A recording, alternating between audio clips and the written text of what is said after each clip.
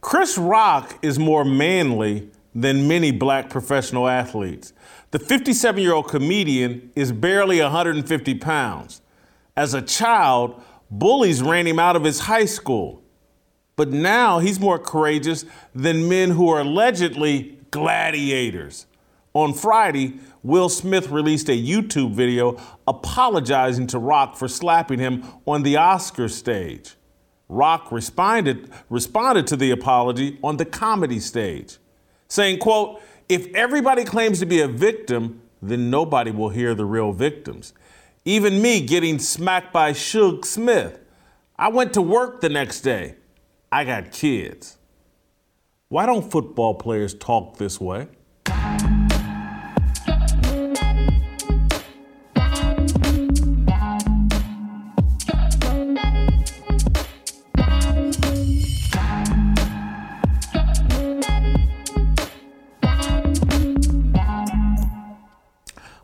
Welcome to Fearless with Jason Whitlock. I am Jason Whitlock, your host.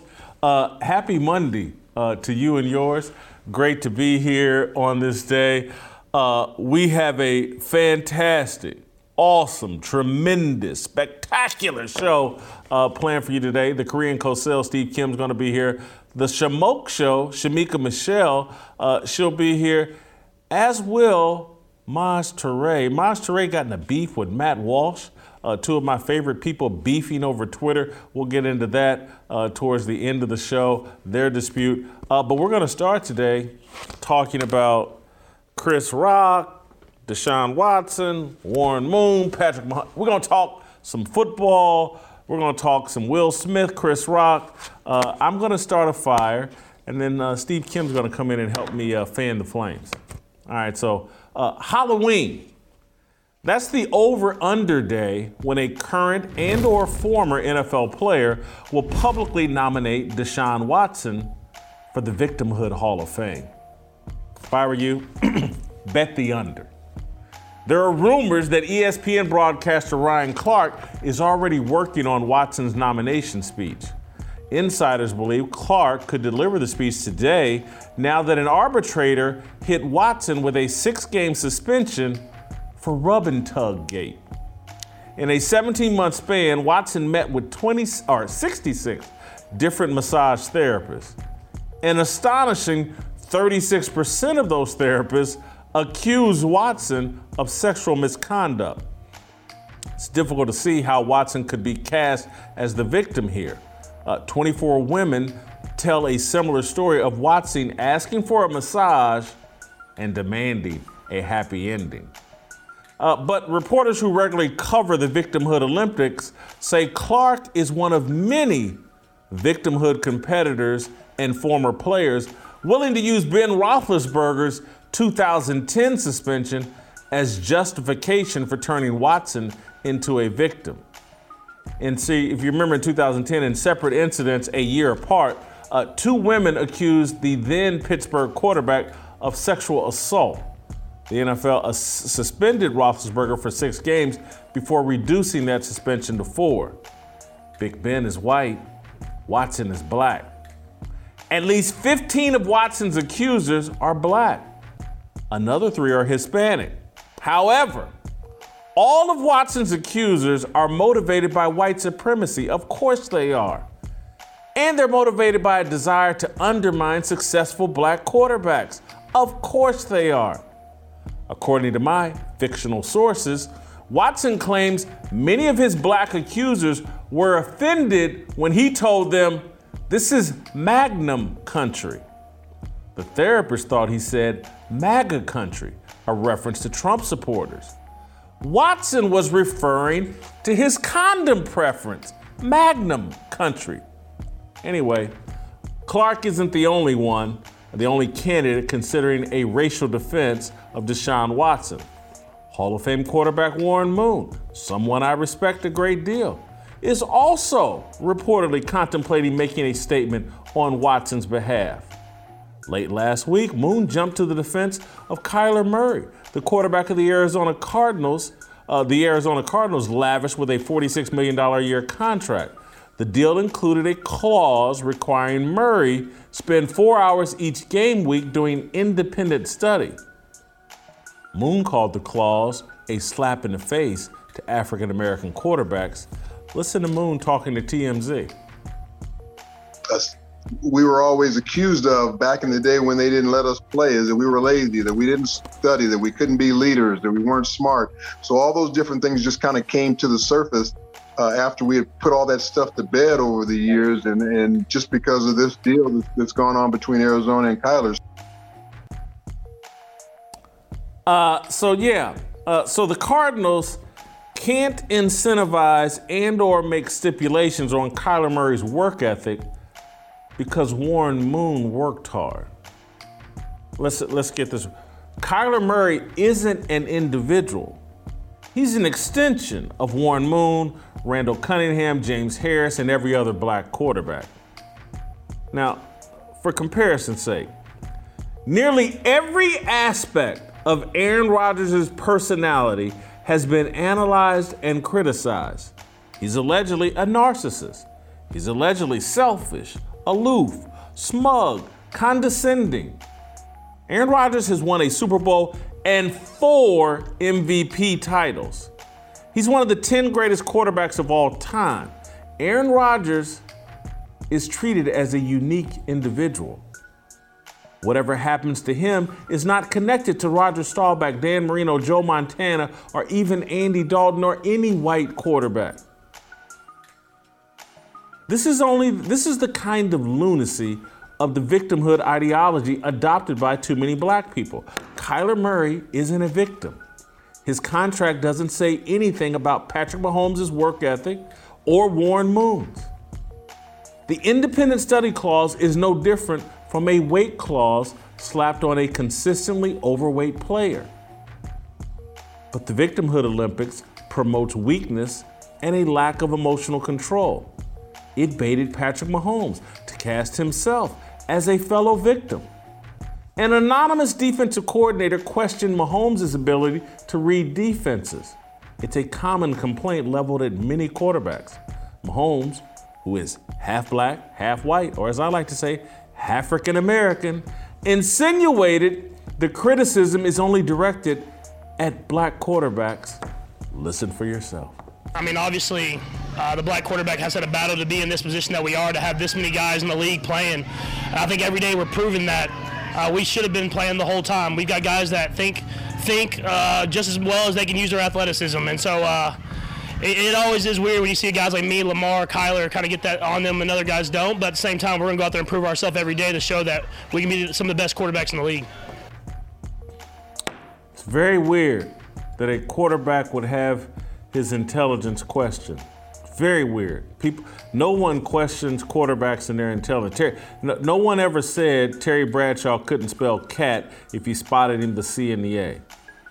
These guys know nothing about NFL history. They don't even know about current.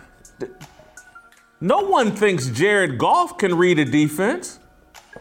He led the Rams to the Super Bowl 3 years ago, and everyone credited his head coach for telling him exactly what to do from the sidelines. And I'm just sorry. Mahomes, Moon, Kyler Murray, anybody else whining about this, these guys are weak. Their skin is too thin for leadership. And I say that, and I'm telling you, I like and respect Warren Moon, but give me a break, man. Either you're built for this or you're not. Why are we putting these crutches and crippling these black quarterbacks by handing them an excuse and acting like an anonymous defensive coordinator matters? That story that Mahomes has reacted to was littered with praise of Mahomes, and one person said something negative, an anonymous person. It's nothing. Tom Brady listened for 2 decades as people claimed he was a product of Bill Belichick's New England system.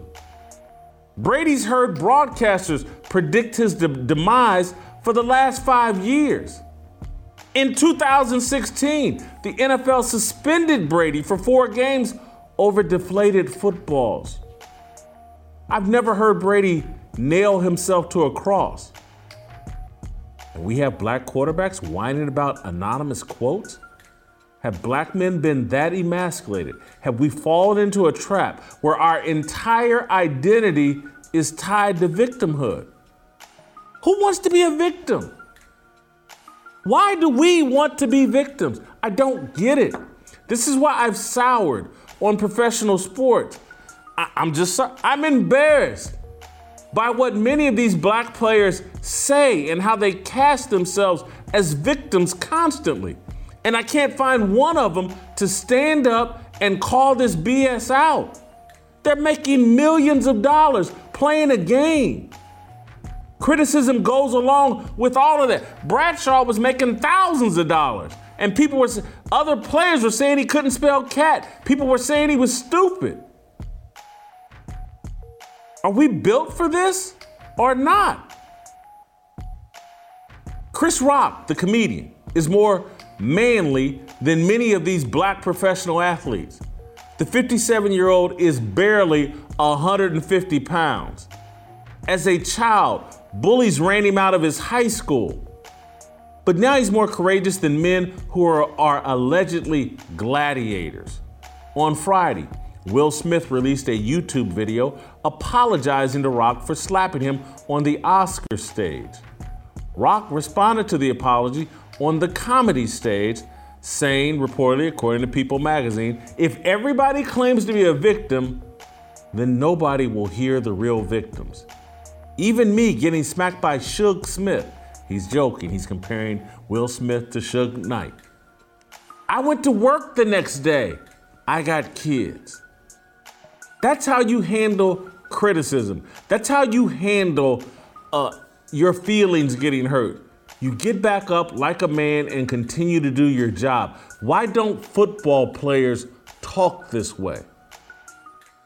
Rock also added, anyone who says words hurt has never been punched in the face. Why don't football players talk this way? I don't get it. How our entire conversation has been this emasculated that every former football player, these black ones, I'm just sorry, I gotta call, facts are facts, seem to be on TV looking for their victimhood gold medal and passing out victimhood gold medals to everyone else.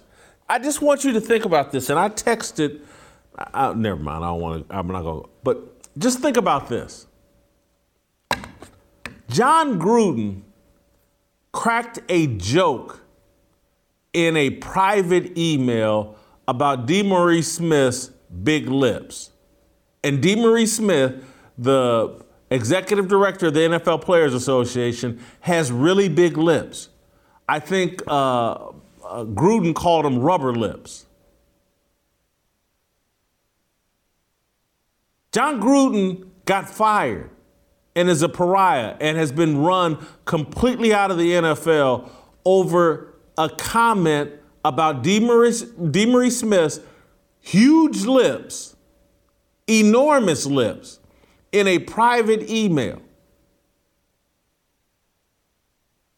30 women or 24 women accuse Deshaun Watson of sexual misconduct, and this dude gets a 6-game suspension, a record contract from the Cleveland Browns, and we think we're the victims? We're running around, oh my God, an anonymous defensive coordinator said Patrick Mahomes can't read a defense. Things that have been said about quarterbacks of every color for as long as we've been playing football. And people have been, trust me on this, because I got big lips too. They're not as big as DeMaurice Smith's enormous lips, but I got big lips. People have cracked jokes about my lips. I don't whine or cry about it. Big lips are actually in style. Women love them. But John Gruden gets run out of the league, and Randy Moss goes on national TV and breaks down in tears because in a private email, someone pointed out that DeMaurice Smith has huge, enormous lips. Let me refresh your memory, Randy Moss here. We talk about leadership. We give guys these big contracts because they want to be able to lead 70 men, coaches, equipment staff, and managers to the number one goal, and that's to win the championship. And for us to be moving back and not forward in 21st century, like I said, man, National Football League, this hurts me. The clock is ticking, man.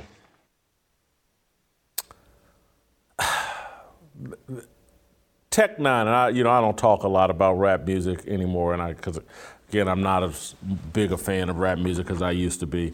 But Tech Nine, out of Kansas City, friend of mine, had a song called Mitchell Bade. And I think about it all the time. Mitch Bade is a play. If you switch the M and the B, the first letters of those two words, if you switch them back, it says bitch made. And he came up with a character called Mitch Bade. And that's what I look at and think about when I see these NFL players. Mitch Bade. And I'm sorry. And again, I'm working on being less ghetto and being more Christ-like. I'm working really hard at it. But sometimes I got to give these rap guys credit. They come up with the exact perfect explanation, and I'm going to reference it and I'm going to use it. I'm not trying to offend anybody, but that's what I see here. Mitch Bade, all of them. This man's on national TV crying because some man in a private email to another man cracked a joke about DeMaurice Smith's big lips. Something we do all the time. Not in private emails, but we play the dozens out in front of everybody. And they ran John Gruden up out of a job and out of the NFL, and he's a pariah and has to live his life as if he's some kind of racist lunatic. And everybody knows that's a load of garbage. Because Mitch Bade Negroes on national TV are letting all their feminine energy out. And I know Randy Moss wants to beat me up on site. Because again, that's what Mitch Bade emotional Negroes do. They threaten to kill other black people who call them out on their BS.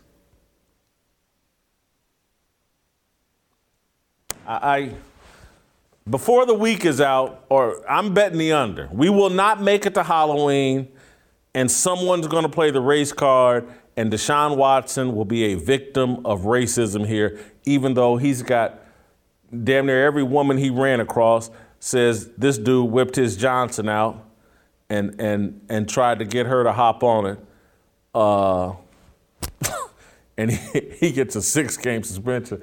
They got John Gruden's out of the league and living as a pariah over nothing.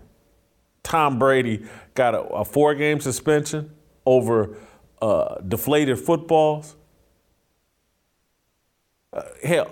Calvin Ridley, black wide receiver, over gambling. I don't have a problem with his suspension, though. Gambling gets into the integrity of the game. But anyway, Steve Kim, welcome to the show, the Korean Cosell. Steve, I got a laundry list of things I want to go over with you here about this, but I want to start with the 6-game suspension, which Roger Goodell could lengthen if he wants to, but Sue L. Robinson, the arbitrator here, a former judge, she's given Deshaun Watson a 6-game suspension. Is the suspension too light?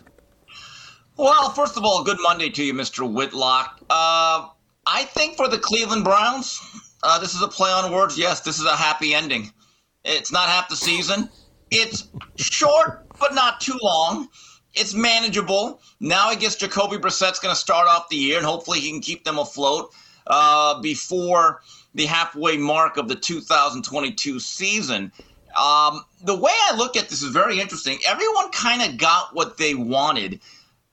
Deshaun Watson gets closure, okay? The NFL several years ago decided, we got to take this player discipline thing out of our hands. We don't want to be the sole arbitrator here. So they got this judge. I guess she's like the czar, the discipline czar, Sue L. Robinson. She made a determination, and now everyone gets to kind of move on here.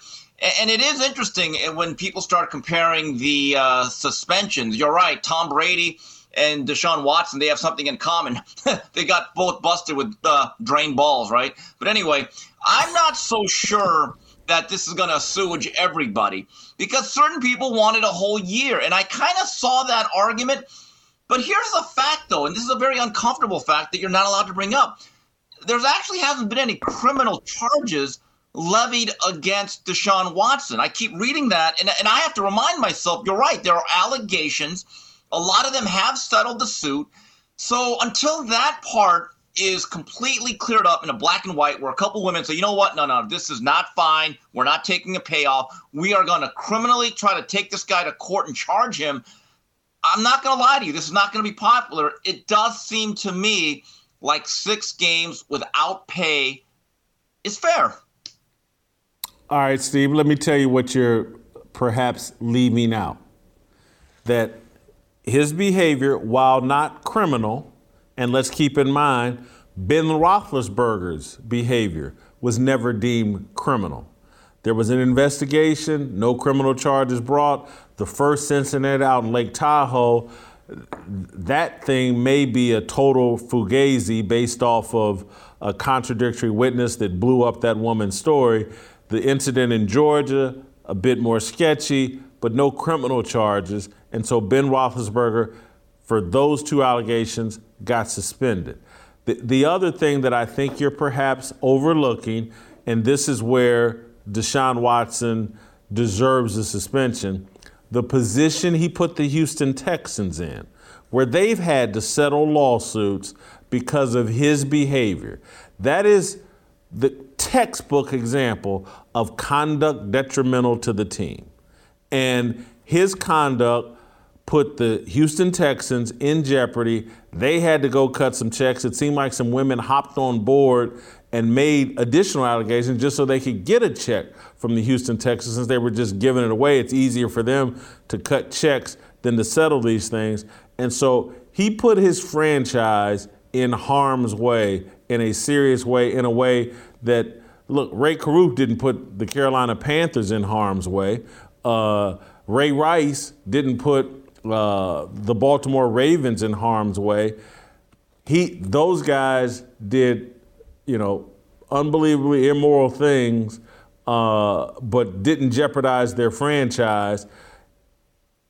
Deshaun Watson put the Texans in jeopardy and cost them some money. So I do think the suspension is too light.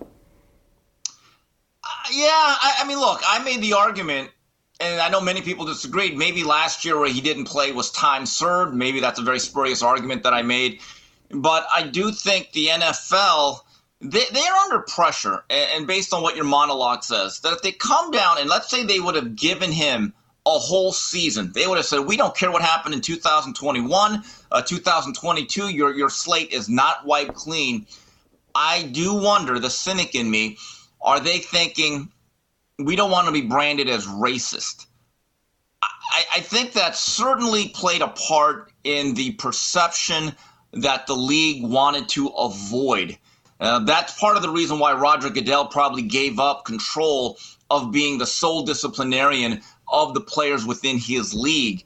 Look, this is one of those situations where no amount of punishment, either really too harsh or too light, was ever going to please everybody. That's just the reality of it. You're always going to have a faction of the populace that's going to think, no, that's not just. I mean, you could have suspended him for life, and that still wouldn't have pleased certain people. You could have let him go free, and that would have angered a lot of people. So 6 games, to me, I get the sense that the NFL and everyone involved here, including Sue L. Bird, they hedged their bets and said, okay, where can we go right down the middle where we're going to displease the least amount of people? That's the reality. I think, again, the league is a corporation. They still want their stars to play. They still had a franchise to protect. And I think they believe this is the best middle ground that we could reach. If you had to guess, Steve, two guesses here. Will someone play the race card? And who might that be? Who would be your leading candidate? I think Vegas has Bomani Jones as the heavy favorite at minus 300.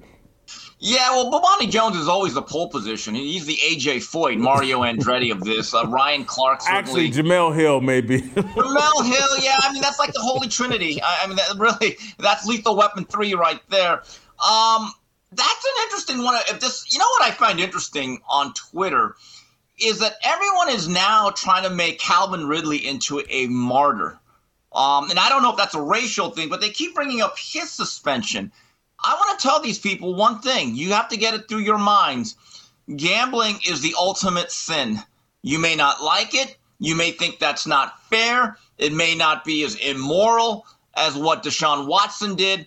But in terms of the integrity of the game in a league that is so dependent on gambling to fuel at least half of their interest, trust me, when you start doing stuff like that, you will face deep repercussions. Am I just going through my mind right now? Way back before I was born, I'm old, but I'm not that old. Paul Hornung and Alex Karras were suspended, I believe, a whole year for having ties with gambling or actually being involved in it. Joe Namath, I remember reading stories and seeing documentaries. He had a bar that he owned that was frequented by people that were in the gambling world and other people of ill repute. And I believe Pete Rozelle said, you got to get rid of that bar or you're going to be gone. And I remember he did this big teary-eyed press conference saying, I don't want to do it. He ended up doing it because he wanted to play football. I don't have a lot of sympathy for Calvin Ridley. Every player is basically told, and I think there's large signs all over NFL facilities, don't gamble. Because when you gamble, you're going to gamble your career away. I think that's the one thing. I don't even think it's a racial issue, is that when they start putting together these comparisons of suspensions, now I will say this, in terms of like marijuana suspensions, a lot of those things took place about a time or so before marijuana was really more or less legalized in a lot of jurisdictions. Our attitudes and our thought process in terms of marijuana and its usage and whether it's ethical or not have changed. That's evolved. So I don't even think it's fair to list Deshaun Watson, what he got, and for a bunch of drug suspensions of Josh Gordon when it was clearly illegal throughout the country to even really possess marijuana for decades. Let's move to Kyler Murray and that issue, the independent study clause. And someone leaked it, probably Kyler Murray's camp, and the Arizona Cardinals have backed off and removed it. But, of course, Warren Moon, Patrick Mahomes, and whoever leaked it on Kyler Murray's behalf saw that clause as racist.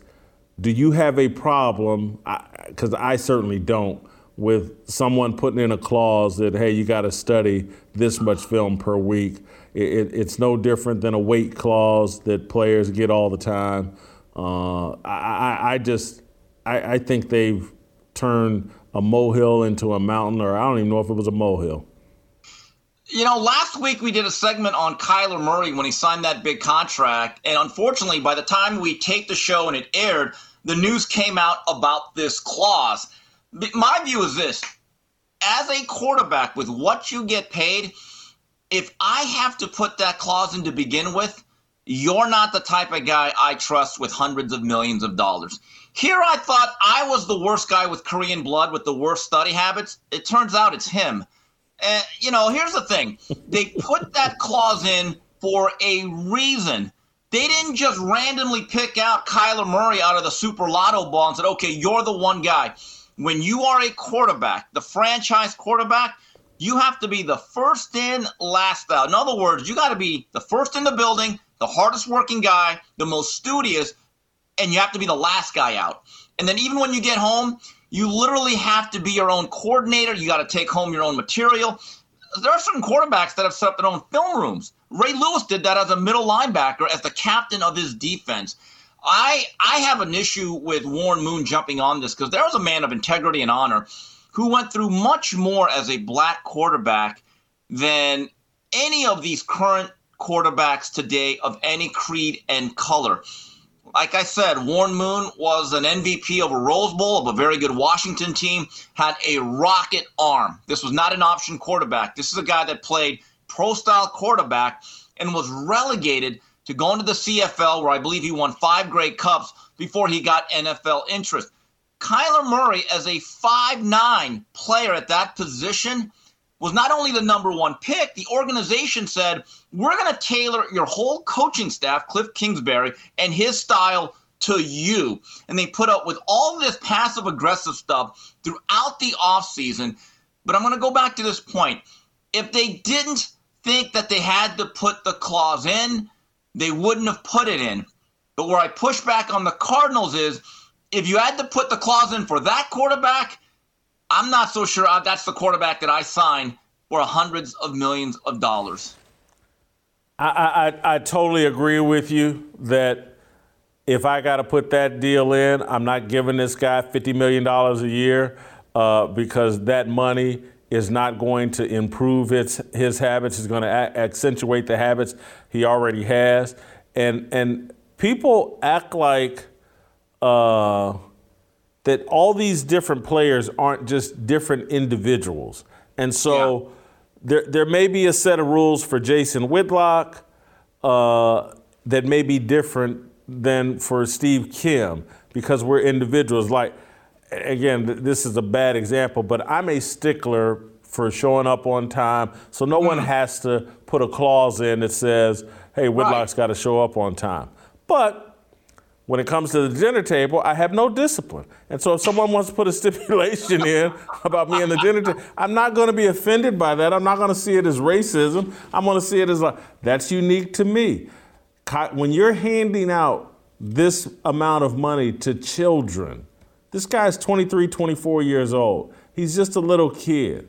And we've seen from Michael Vick to any number of players that said early in their careers when they were having success, they wish they had put more study time in.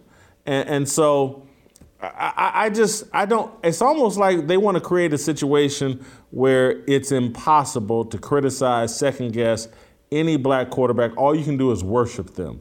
And that's a joke. Jason, see, this would be a bigger story. Let's say there were 4 or 5 quarterbacks that had that study clause in their contract and they were all black. Then you could say, now, well, wait a minute. Now we have an issue. Now there's a clear pattern. What took place last week with the Cardinals, who's now had to rescind that clause, good luck getting the game plan to that guy.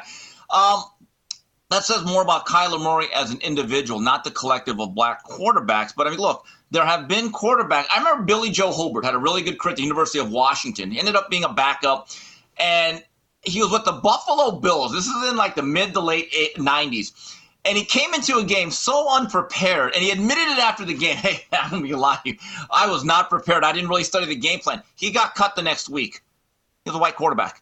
There's a story of Jamarcus Russell. I think it's Kirk Morrison told this story, where they gave Jamarcus Russell a DVD to study. I think Blitz packages. So the coach said the next day, hey, did you go over that DVD I gave you? He goes, yeah, I looked over it. Really? You really looked over it? And I guess the DVD was blank. So they caught him. So, look, quarterbacks are judged differently. When they're good, they are treated better than any player on that roster. They're almost treated like NBA guys in a sense that they get unbelievable money, and most of it is guaranteed. But if you're bad, you're held to a microscope, and that is universal. I'm sorry, but you cannot literally tell me the last 25 years, has there been a double standard that has been negative towards black quarterbacks? I was disappointed to hear Patrick Mahomes whining. He's been one of my favorite players, and I've said it. Next 10 years, if I had the number 1 pick of any NFL player on a current roster, he'd be my number 1 guy. I think he's that special. But Patrick, you are not immune to criticism.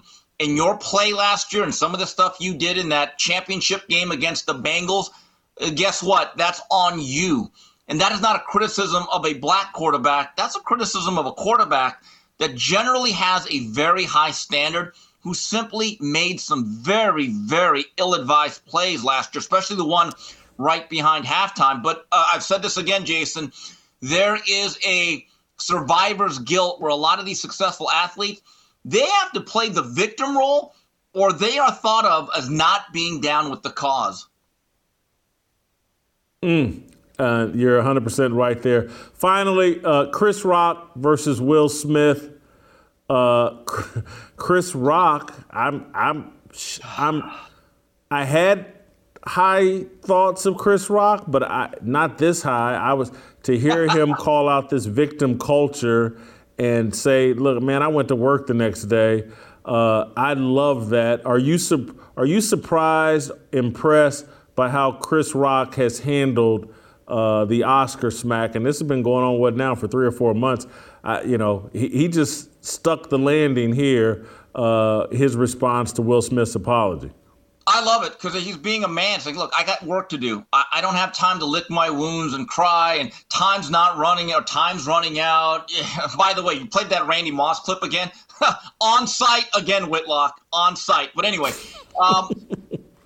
comedians are really good at being self-deprecating. In fact, the best comedians, in my view, can make fun of themselves and turn a situation where the onus is on them and turn it into something very positive and funny. And I love the way Chris Rock did that. By the way, I better not hear any credit about Will Smith apologizing, because in the immortal words of Chris Rock, you did what you're supposed to.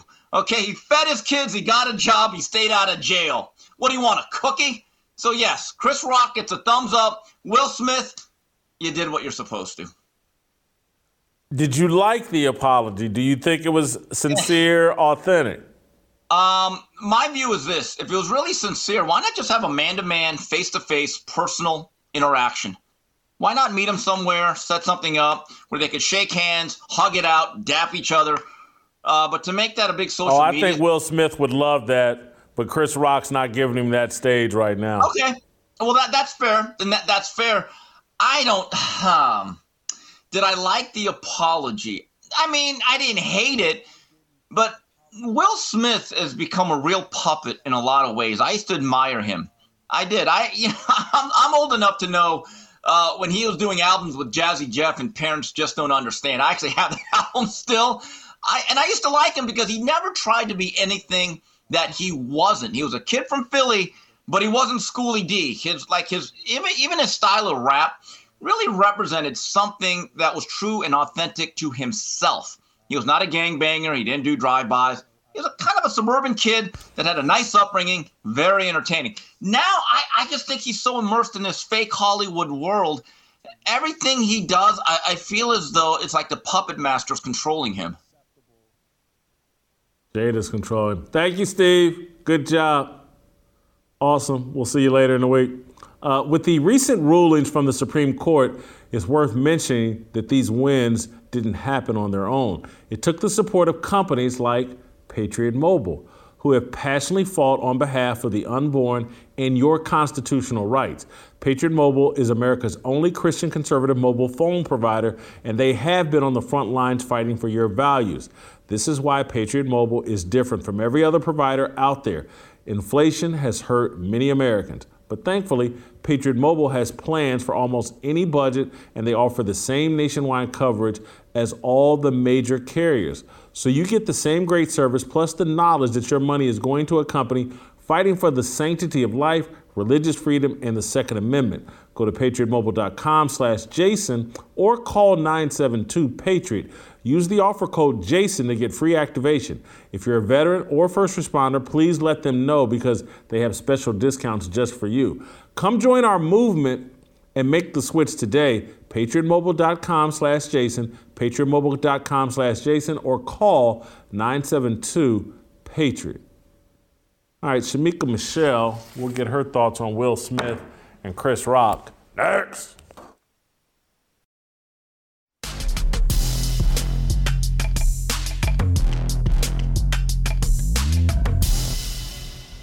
All right, welcome back. Let's roll out to North Carolina, bring in Shamika Michelle.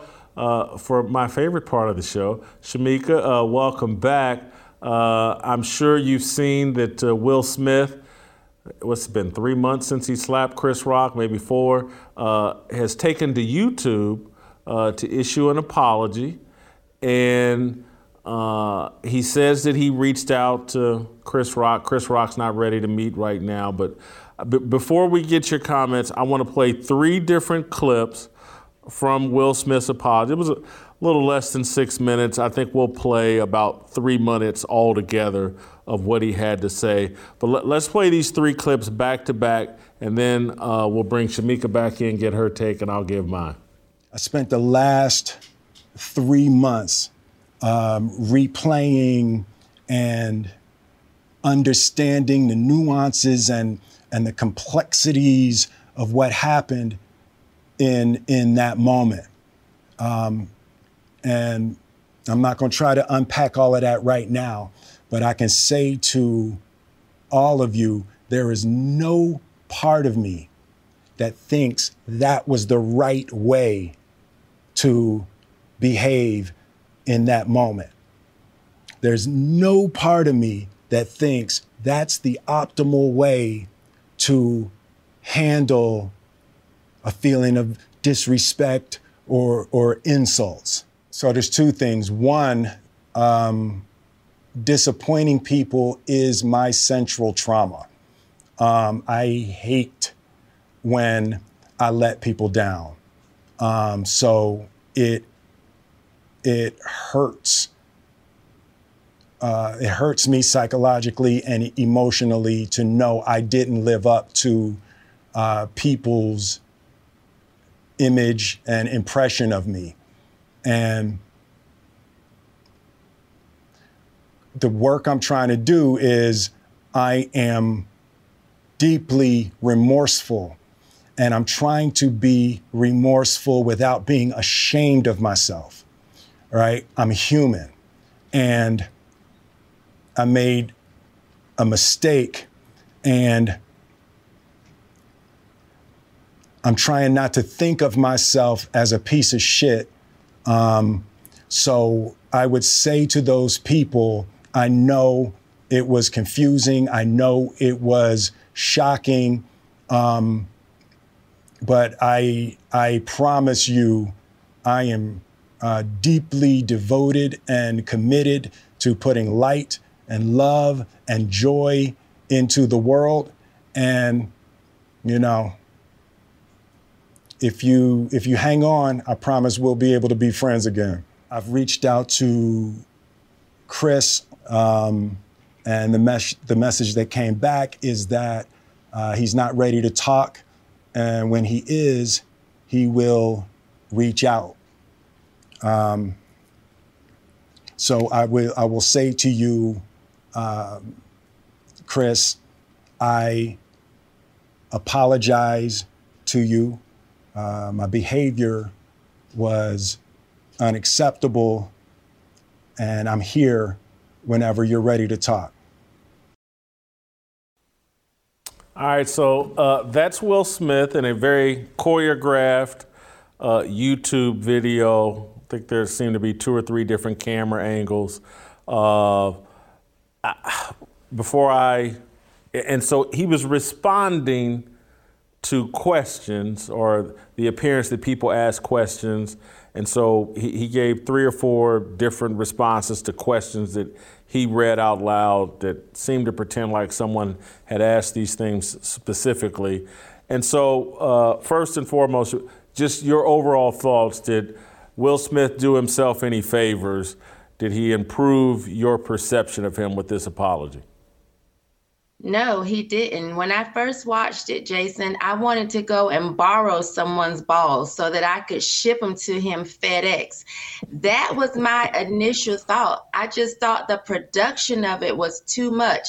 If I'm sincerely apologizing to someone, I'm just talking to them. I didn't understand why he needed the different camera angles and all of this production. Who says, I'm really heartfelt, I really sincerely apologize, but I want to say to you that, and then It was too much. It was too much for me.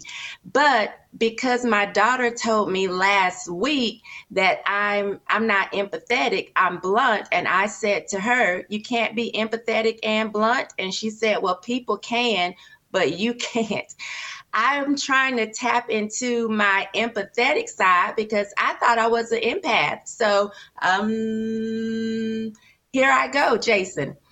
When it comes to him saying that disappointing people was his central trauma, I understood that because I've seen it so much. Like, one of my closest friends has this whole good guy image. And although his actions don't always line up, his desires don't always line up, he tries to do whatever he can to uphold this image. And I think what happens with that is that you have to uphold lies in order to uphold an image of being perfect. And this is why I feel like Will went to the lengths and the extent that he did to do this video, because he's still trying to have this good guy image. Yes, you made a mistake. Yes, it was wrong.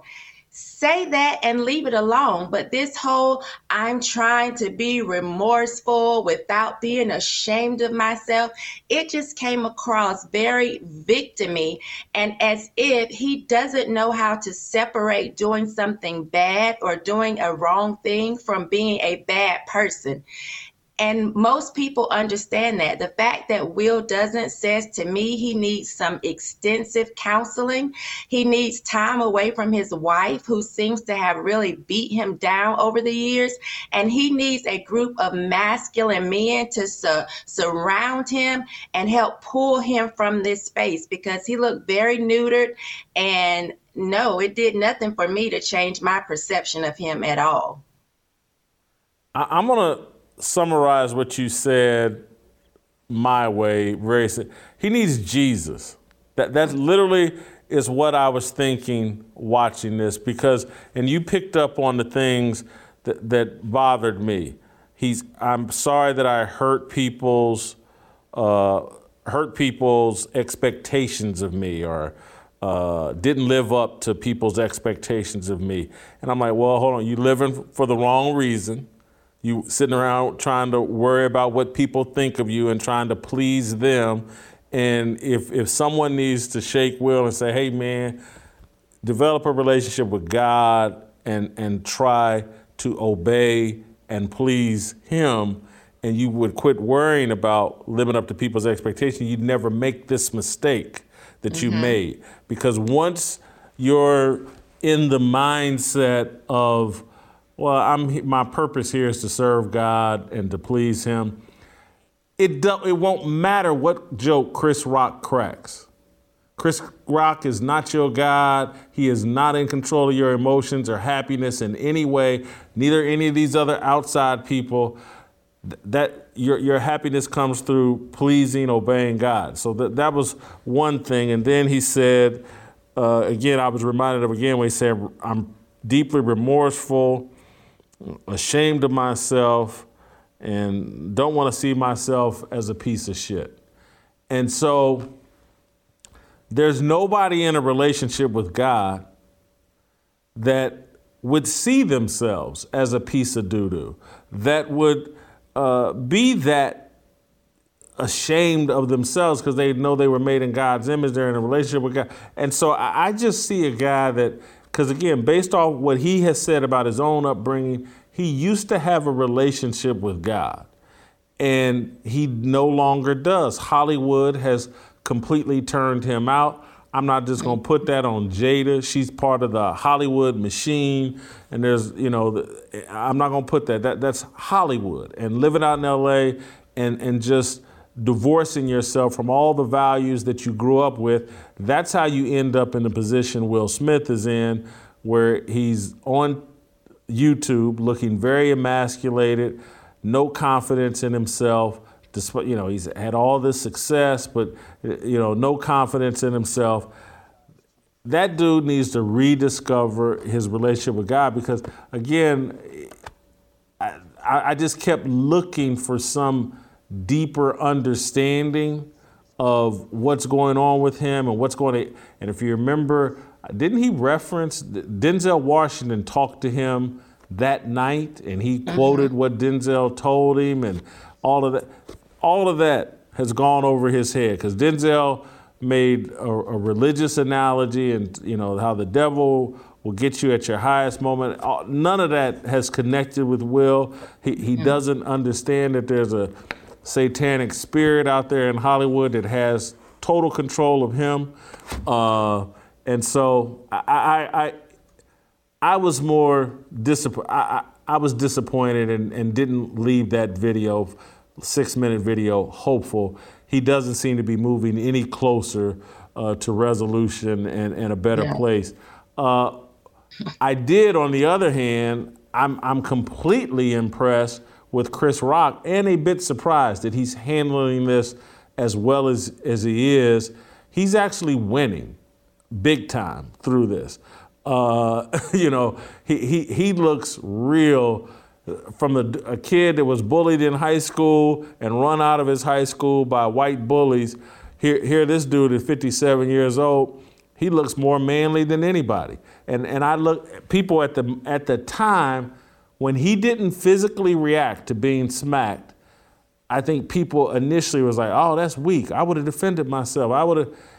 Instead, that man kept doing his job and was like, I'm gonna let Will Smith continue to make a fool out of himself, and I'm gonna stand here like nothing happened, and I'm gonna continue to do my job and take care of my, and 3 months later, this dude looks like one of the strongest men on the planet.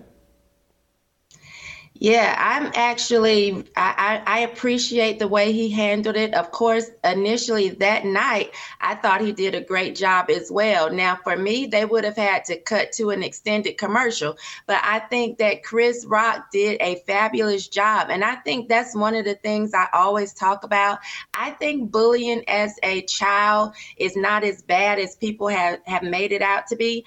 I was bullied, and I've seen Chris really handle things appropriately online. He's had so many people talk about him, from young people to a 96-year-old lady who was claiming that he was soft for not hitting Will back, yet it hasn't fazed him at all. And so I think when you deal with bullying as a child, or when you have to deal with things in real life, it makes handling stuff online that aren't really real a lot easier. And I'm super impressed with the way Chris Rock has responded. And I'm even okay with him not being ready to talk yet. So I think he's done a great job in handling this. I tell people all the time, and Chris is like a living example. He's living it out. And I hope that if I were ever put in that situation, I could handle it as well as him. But again, I say to people all the time, your behavior does not dictate my behavior. And so just because Will Smith acted a fool Oscars night, that doesn't mean I have to act a fool right along with him. And that's, I see people, if someone gets loud and curses at you or whatever, you need to get loud and curse back. Like, I'm gonna let that person make a fool out of themselves. And it's my whole, if someone calls me fat or someone calls me the N-word, that makes, and I'm talking about black or white, that makes them look foolish, not me. And so I don't get my emotions wrapped up and caught up in that, and I don't give them the same energy they're trying to give me. I'm in control of my emotions. Chris Rock living it out.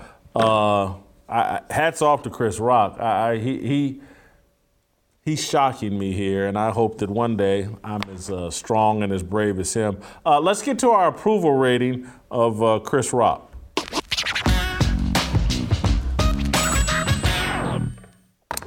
This will be very interesting. I find it very hard to be critical of anything with Chris Rock.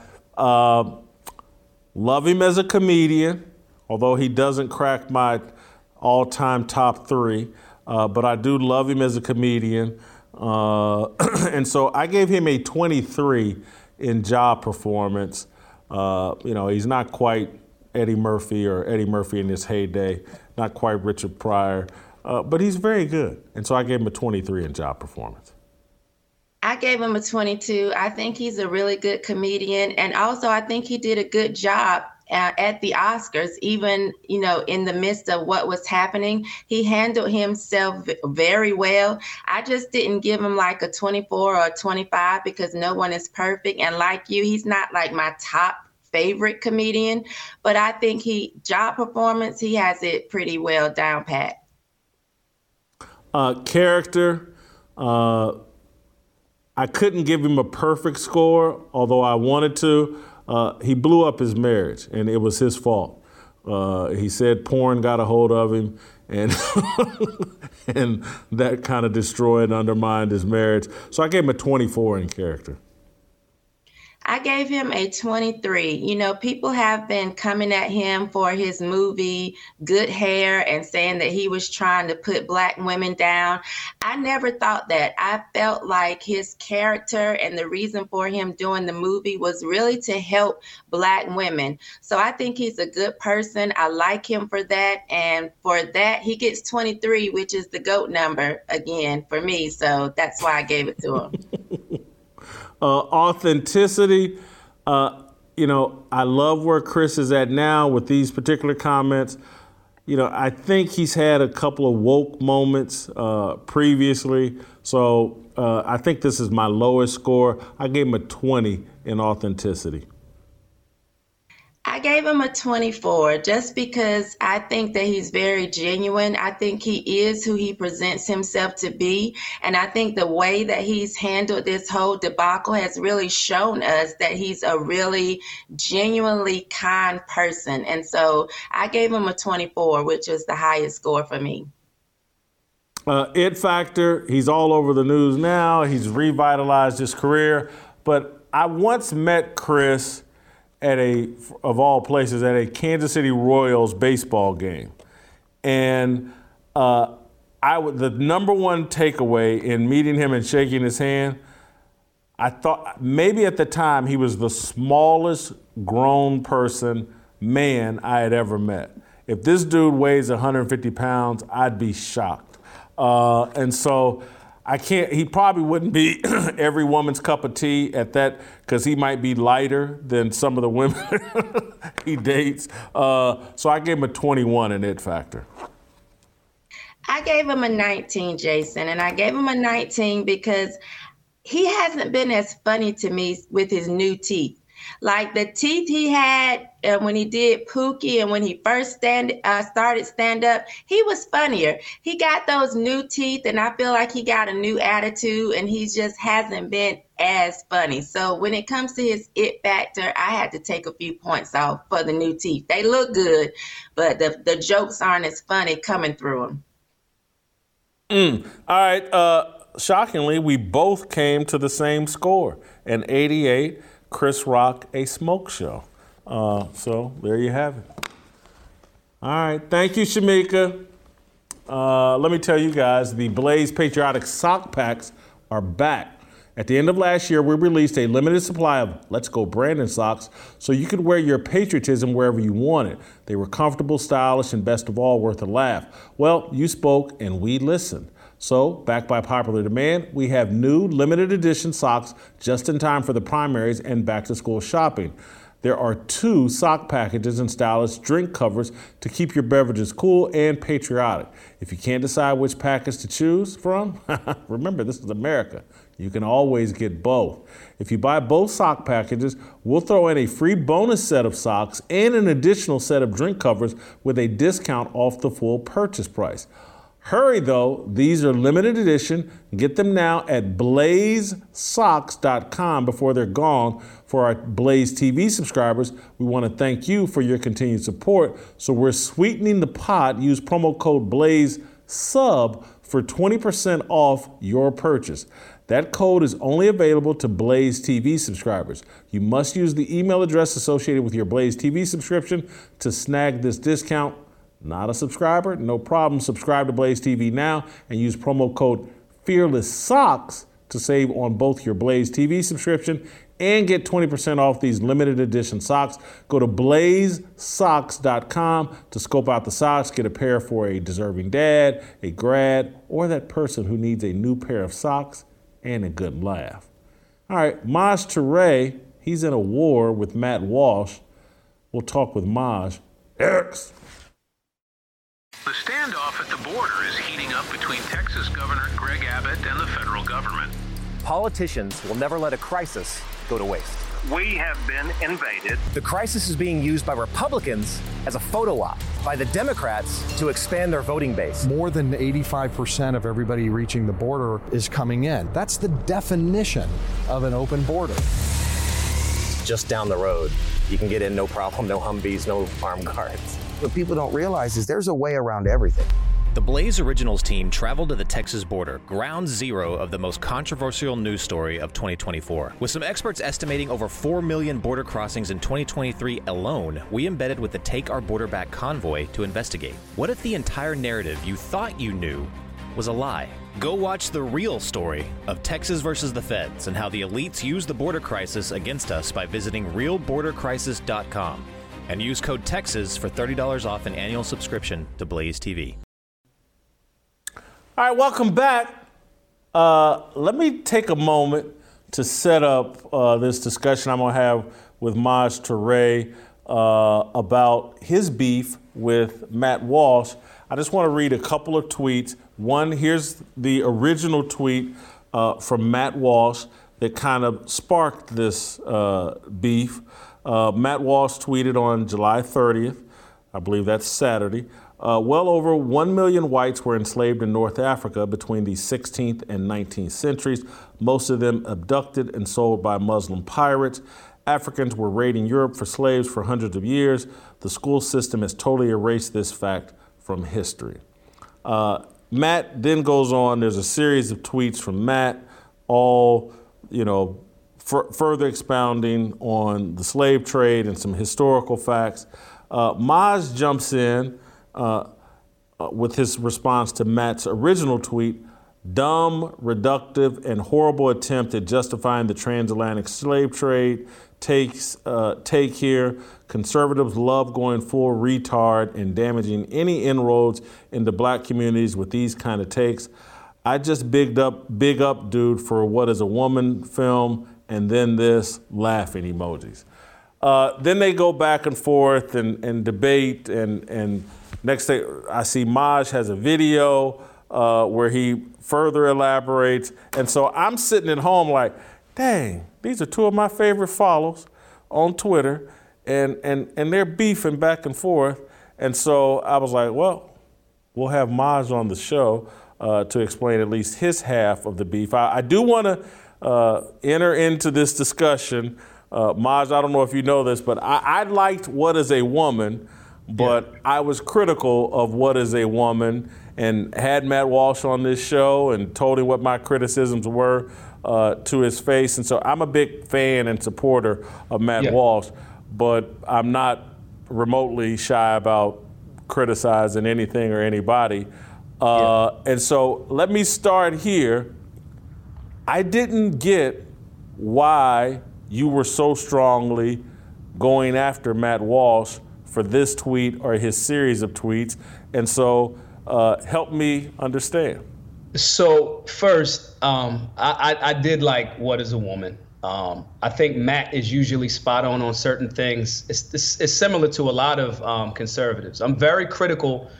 It's almost like if we're going into the tactic room, right? What does this actually prove? I just did an interview and, we discussed, a guy said, well, what would be wrong with All Lives Matter? And I'm like, well, there's nothing technically wrong with it. If you thought that, you should have said it before BLM said Black Lives Matter. It's just what it is. And everybody knows I don't really bang with BLM as an organization, but the phrase and the reductive component. And let me be clear. If we're trying to make inroads into black communities, these types of takes that have nothing to do with anything, kind of like just gives extreme leftists more of a tool to utilize against us. And what I mean by that is,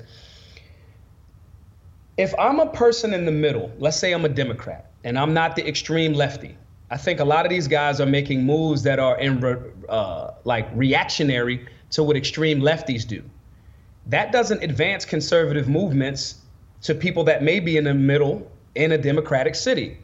So we say a thing and then an extreme leftist packages it and says, see, they're minimizing your ability or the history of the transatlantic slave trade. Now, Matt may have not been trying to do that. I'm talking about from a tactical and strategic standpoint. The left dominates urban and Black America because they understand PR and messaging way better than the right does. Simple and plain. They have to because they don't have many facts. Sorry, they just don't. So they have to be very good at smoke and mirrors and lying in PR because that's what a lot of public relations or perception and reality is.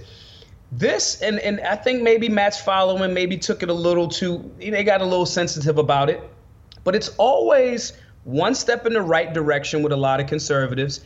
And then we say something that makes the job of my job a lot more difficult because it's like, damn, that sounds like you trying to downplay the role. And that's what every extreme leftist is going to do.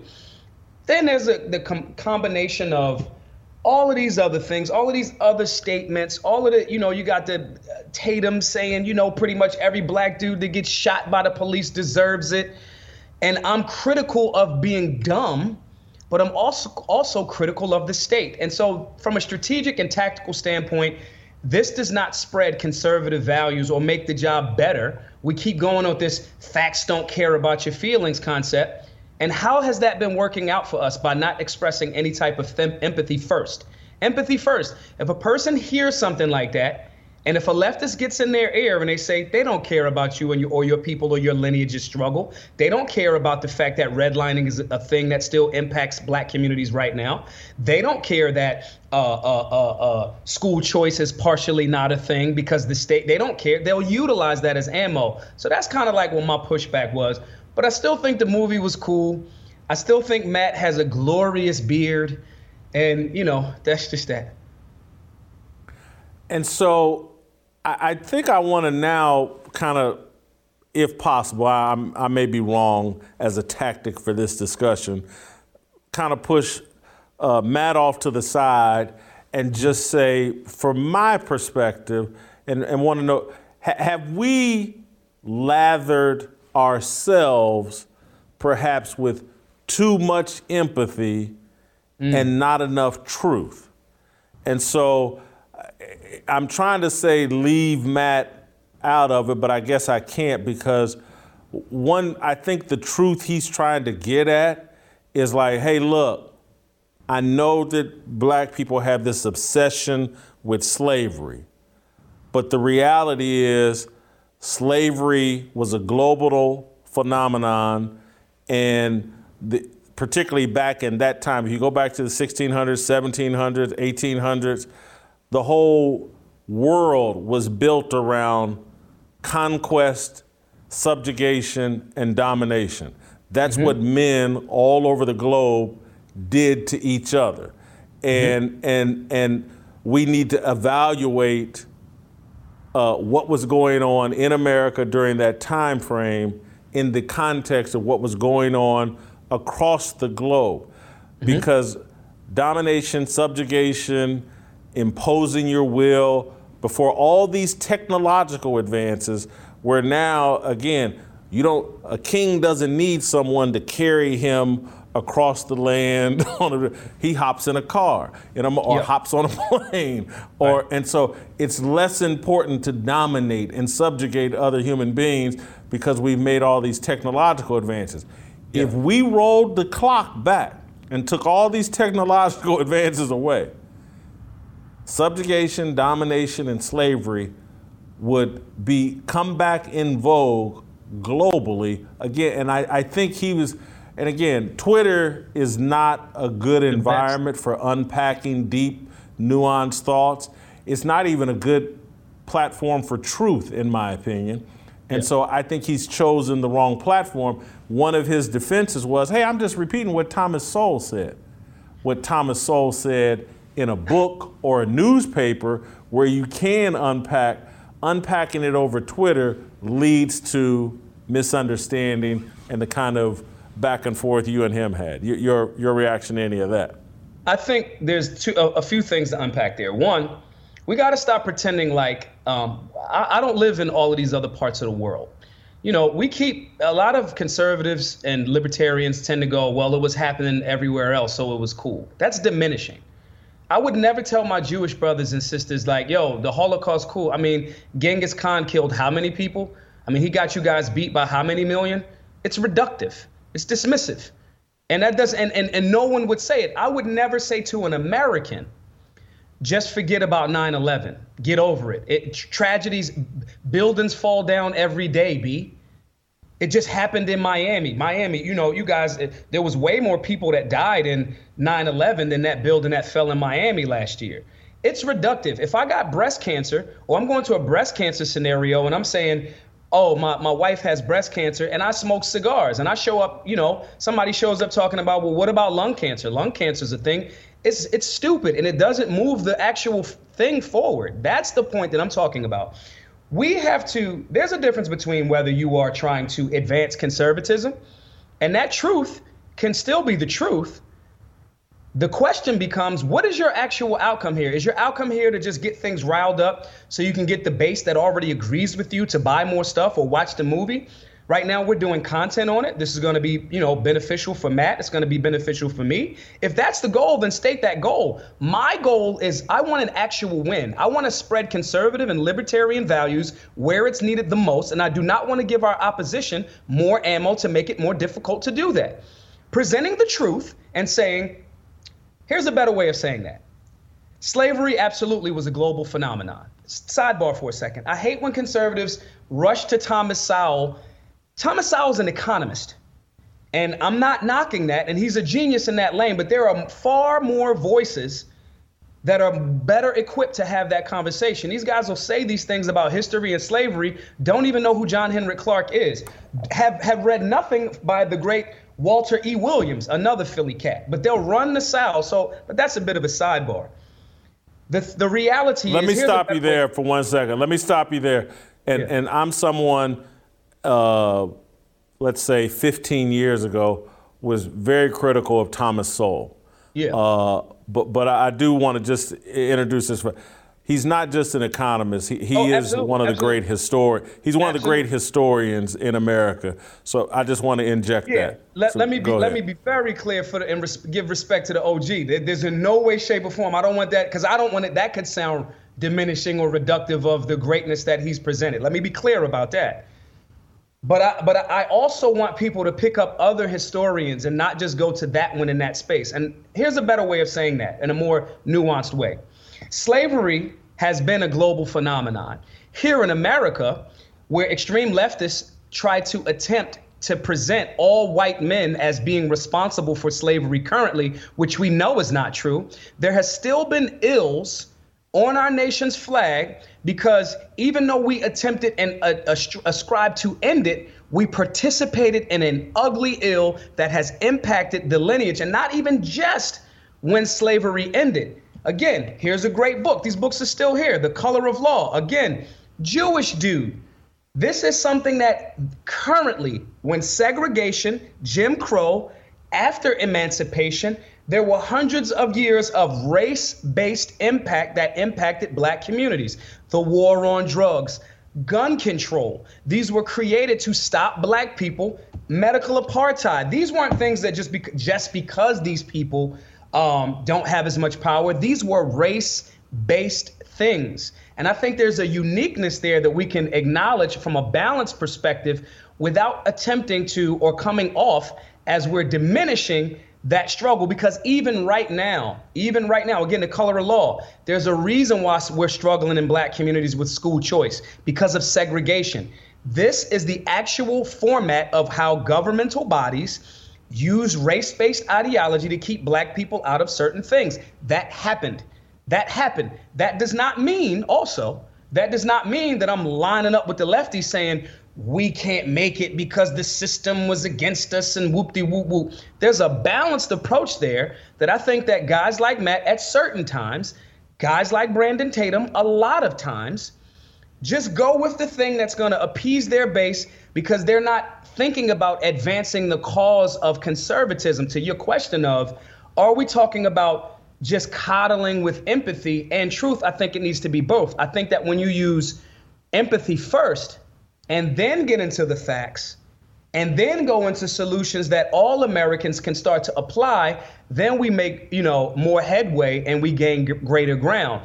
I do not see the importance of that strategy other than to have a bunch of, if you've read even the thread, these guys are talking about, yeah, I'm white, I didn't do nothing to nobody. Yeah, that's not what we're talking about. That's not even what the conversation of reparations is even about. The conversation of reparations, God bless the dead, to Johnny Cochran, he had a thing called the Reparations Assessment Group, where he was going to go after current existing corporations that benefited from the slave trade on black people in America. Corporations that have charters that still exist, like Wells Fargo, like Southern, the train company, right? Norfolk Southern, that's the name of that company. So even the argument about we got to make sure that slavery is shown to be something that happened globally because we don't want the extreme leftists to start having a conversation about reparations. Never mind the fact that Japanese Americans have, from the internment camps and their lineage, have received reparations. Never mind the fact that the indigenous people have received a form of reparations. We can't even have this conversation when it comes to black people. They're so afraid of that conversation that they don't even understand what reparations and what that would look like. And what I mean by that is targeting companies. There's no statute of limitations on murder or kidnapping. There's no statute of limitations on that. So I think that there needs to be a broader understanding and stop listening to extreme lefties who are presenting something that don't speak for black people. They just speak up on top of black people. This all comes out of a overcorrection, trying to, since the extreme lefties are saying this, we're going to be extreme on this side. And there's black people, conservative people that want to address black issues, that want to, hardworking, want to make our communities better, that we're alienating with these extreme statements, even if it is only trapped in 160 characters. We have to make better choices with our pen and our actions. Are we actually trying to move the conservative movement forward where we need it? We can't say, well, we're not catering to a base. Well, if you thought about that, then you wouldn't cater to conservative bases. If you say, well, it shouldn't be about race, well, we wouldn't support blacks for Trump. There wouldn't be an organization called Blexit, the black exit from the Democratic Party. We know we need black people to come more onto conservative, independent, and libertarian ideology. The question we have to ask ourselves is, especially guys with big platforms, is this move that I'm about to make, is this going to advance the cause? Or even before that question, do I actually want to advance the cause? And if I do want to advance the cause, is this move I'm about to make, am I giving ammo to leftists that are going to utilize that to paint it to regular, not so informed people in democratic cities as, look, this Matt Walsh guy doesn't care about your elder struggle. We would never say anything about that about the Jewish community. We wouldn't. We wouldn't tweet it. We wouldn't type it. It's not okay. It is not a good strategy. It's just not. And so those were the things that I was kind of giving pushback for. And I put those books up there because I also don't want people to have this thought process that I'm operating off this emo space of like, oh, he's Black American, so he's just triggered by it. No, I got studies about the history of the Arabs who actually started the slave trade in Africa. But people should be studying Ivan Van Sertima. They should be studying Sheikh Anta They should be studying Anthony Browder. They should be studying the great John Henrik Clark just as much as we study Thomas Sowds, Walter Williams, all of these other great minds, Friedman, who's obviously these guys, their home base is economics, but their minds are great. But there's other great minds. Before we start making these blunders that make it more difficult for people that may be on the middle to hear us, because absolutely leftists are going to weaponize everything that we tweet. And if it look crazy to people in the hood, it's like, I don't know, bro. It makes the job more difficult. So that's what my pushback was. Maj, and I'm going to make an analogy here that I think puts you in a good light, but you'll be the judge of that. Have you considered that perhaps you and Matt Walsh have two separate agendas? And so as I'm listening to you talk, one of the first thoughts that ran through my head was, Maj Touré wants to be a modern day Harriet Tubman. He wants to deliver black people from a mindset that has them trapped and enslaved. And so Harriet Tubman had one job, she's out trying to deliver black people to freedom. And that's what I hear from you, is you're trying to give black people the room and the space to have independent, free thought like every other ethnic group on the planet has that we don't seem to have. Whereas Matt Walsh, his agenda, and I don't know fully, I don't know, I haven't talked to him, I don't know. His agenda might be that he's trying to give white people the courage, because the slavery issue and the way the left has used it, and again, I don't know if you have any religious beliefs. I don't want to pin those on you if you don't have them. But for someone like me that does, I'm watching the left use the slavery issue to discredit Christianity and a biblical worldview. And so he's trying to, I think, and again, I don't know, but if I were him and I was tweeting that stuff out, it would be about trying to say, hey, look, don't let the issue of slavery be the justification for walking away from your biblical worldview or Christian values. And so I'm trying to give you that. I'm trying to give, and Matt Walsh's following, I imagine, is 99% white. He's trying to give white men the courage, stand on your biblical values. Don't let them tell you that slavery discounts Christianity and what the founders and the founding documents. And so what I see, and when I was reading it, I was like, these are two people with two different agendas. Both of them are agendas that I can support. Freeing black people from a mindset that has clearly not served us well. We've bought into every liberal ideology. We think that, hey, let's destroy the family. Let's buy into the matriarchy. Yeah. And again, one of the reasons why I like having you on the show, love what you represent, because you're clearly very intelligent and well-read. But again, you're a man with some real masculine energy trying to tell everyone, hey, let's don't run away from this male leadership. Yeah. And so I see your agenda and I see his agenda. I just would be careful about applying your goals. He may have a different set of goals that aren't really at cross purpose with yours. Here's where I think I can see that absolutely. And again, I want to be clear, because people are like, oh, this is a beef. You know what I mean? It's like, listen, it's not. Beef, that word means something where I'm from. This is anyone that is doing a thing that makes it harder for me to free minds is in the way. And if you have a large following, I'm going to be critical of the decisions that you make and the things that you put out that makes that job more difficult for me. Because I get that phone call. I go, again, not to keep harping, but there's guys that, that just bootleg. And I'm saying conservative values as a libertarian. One, my libertarian friends give me pushback because they like, bro, conservatives are just liberals going the speed limit. It's just like, come on, bro. But I'm like, yo, there's conservative values of being pious and being humble and being fiscally conservative, limited government. There's overlap between the libertarians and the conservative ideology there on those points. My point, though, is I get that phone call. Yo, bro, you talking about conservative? Main man just said Tamir Rice or insert whichever one, they deserved it. And I'm already battling against, the George Floyd conversation. It's like, nah, I am a tactician. This is a chessboard. And whoever gets people more in the middle, they win. You already have the people that's on your side. There's no point.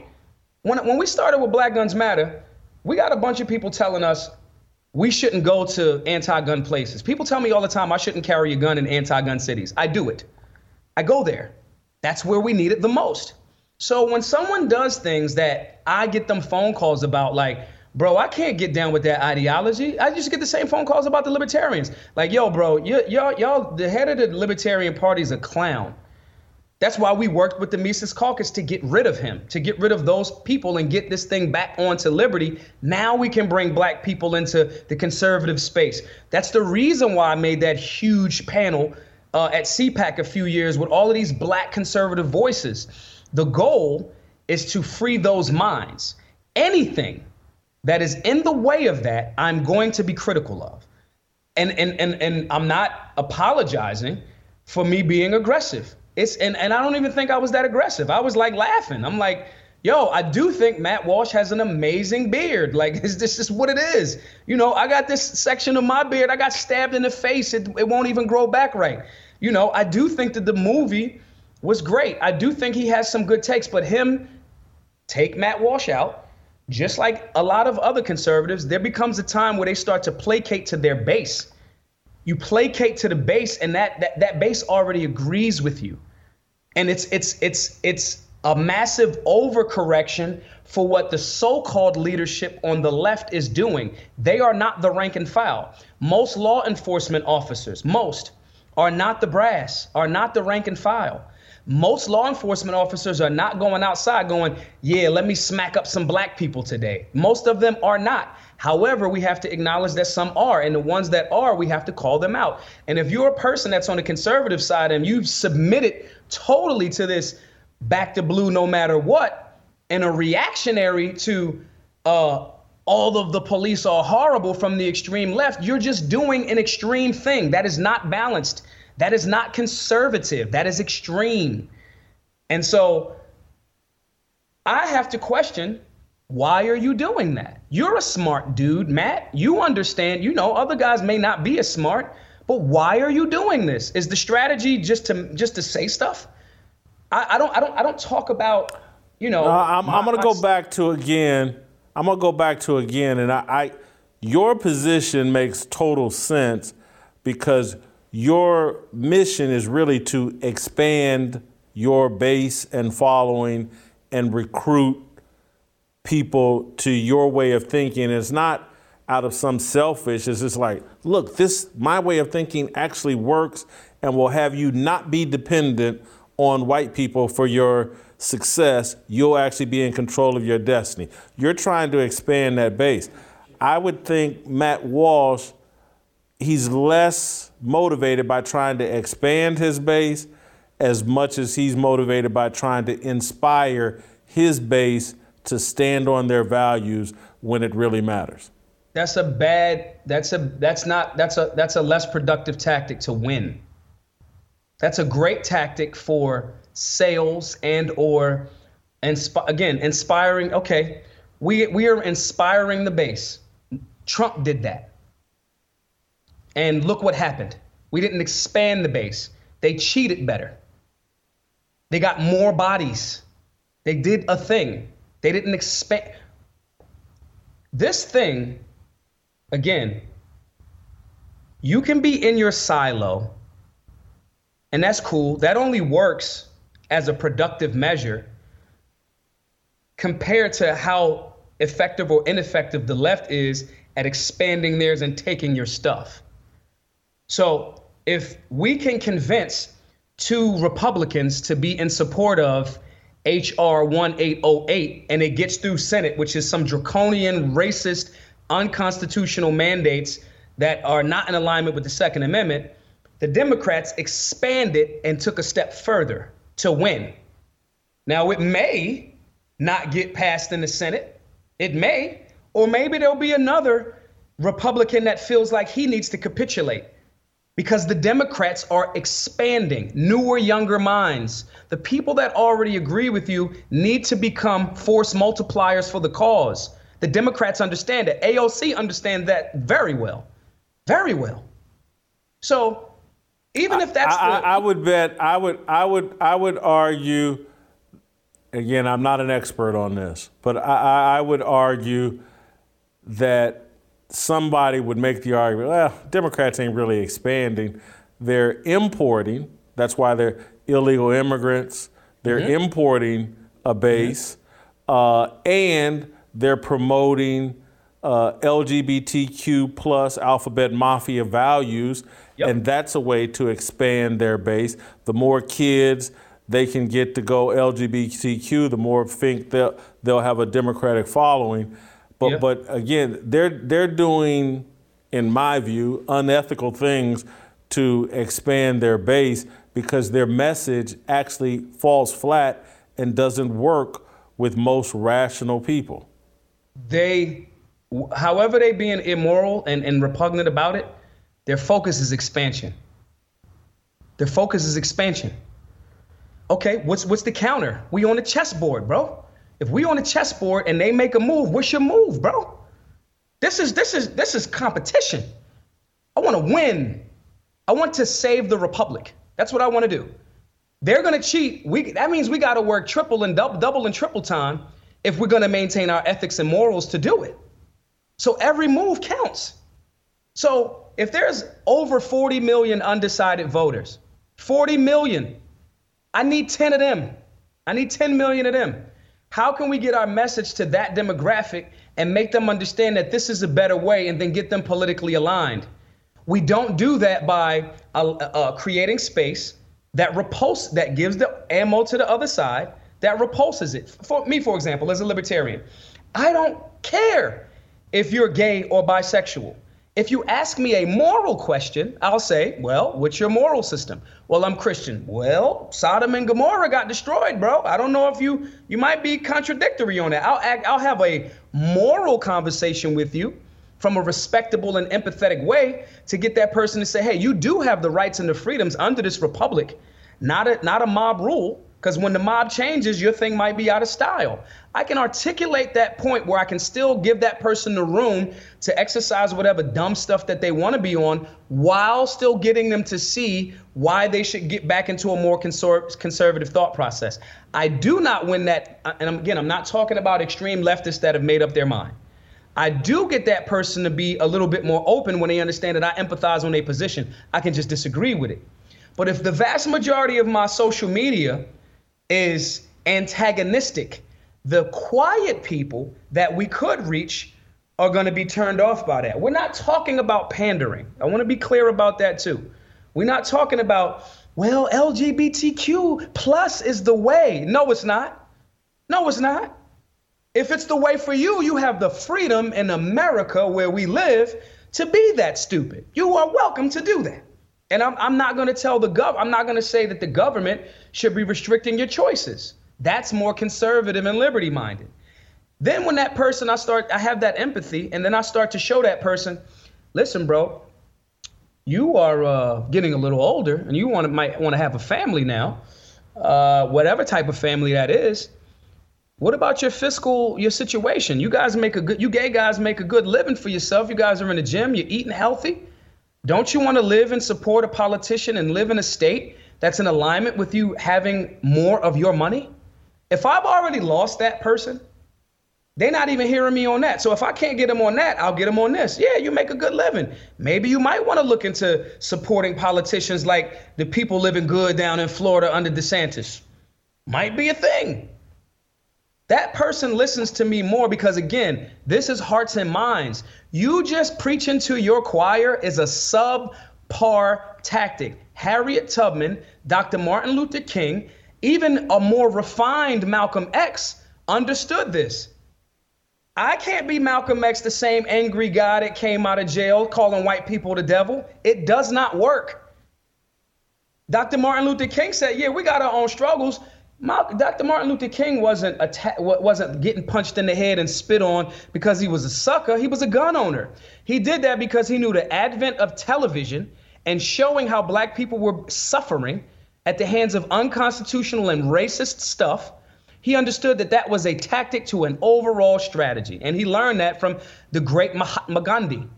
So the outcome, he expanded. If you're saying you don't have the skill set to expand because you just want to give white people, it's like me saying, I just want to give black people you can be black and proud. They'd call me a racist. So I can say, yeah, you can be black, Jewish, white, Spanish, Filipino, American, and proud, because we are a salad. We got tomatoes, we got onions, we got croutons. That's what America is. We're not going to pretend like we don't see other colors. We're there to respect the color and the difference. And we expand that way. The other way is short-lived. It is not a good tactic. And again, the reason why the Democrats are good at this is because they have no facts. I'm not saying that the things that Matt Walsh tweeted about slavery globally is incorrect. I want to be clear, because that's why I went back and put the video out. I'm not saying that that's not the case. I'm saying, one, I don't live in any of those other countries. I'm saying I live in America. And if we want to expand this thing in America in a demographic that we know needs it the most, our strategy has to be better.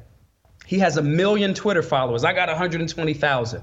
Matt, it's an irresponsible tweet if you're trying to win. That doesn't mean you don't have the freedom to say it. Just like the LGBTQ plus dudes have the freedom to say whatever they want. Is that really going to work with black moms and dads saying, yeah, we want to groom your children? I want them to keep saying that because it's a failed tactic. That's why they're importing to expand. They still have expansion. This is manifest destiny. They are conquering. They are conquering. We have to make all of our moves equally the same. And if that's not his play in the game, then it would be great for him to say that, or any conservative. I'm not interested in winning. If that's what your thought process is, cool. You won't hear a critique from me. You've already identified that you're not trying to expand the movement. And if that's not what you're trying to do, then why are you speaking out and so loud? Oh, it's just for sales? Oh, okay, baby, free market. Okay, I got you, baby. You just selling books. Cool, then we clear on what it is. But white people don't need to be inspired to speak up. That's the same type of thing that white liberals say about black people. They are grown people. If they read your book and they're inspired to say something and do something or whatever, then great. But they don't need you all day holding their hand because the white man is under attack and someone has to lead them out of the darkness. That's the same thing that the damn white liberals do. Tell me where I'm wrong. I'm going to give you the final say. I've given you the final say because we're out of time. But I've enjoyed the conversation. I may have you back this week to go a little bit deeper on this. We'll see if you're getting a beef with someone else this week, we'll work it out right here. Thank you, Maj. Great job. I think I hear tomorrow, or I will hear tomorrow. We'll see you tomorrow. Waiting for the countdown, coming off the breakdown, standing in line for freedom. Looking for a breakout, feeling like a standoff, nothing in life like freedom. Came like a fighter, striking like a ladder, making all these moves for freedom. I want freedom. No negotiation, my sister, no relation, we all just wanna have freedom. Sitting on the corner, never been alone, I'm breaking my back for freedom. Blessed, we are living, get back, we are receiving, all deceiving, we all wanna be free. We want freedom.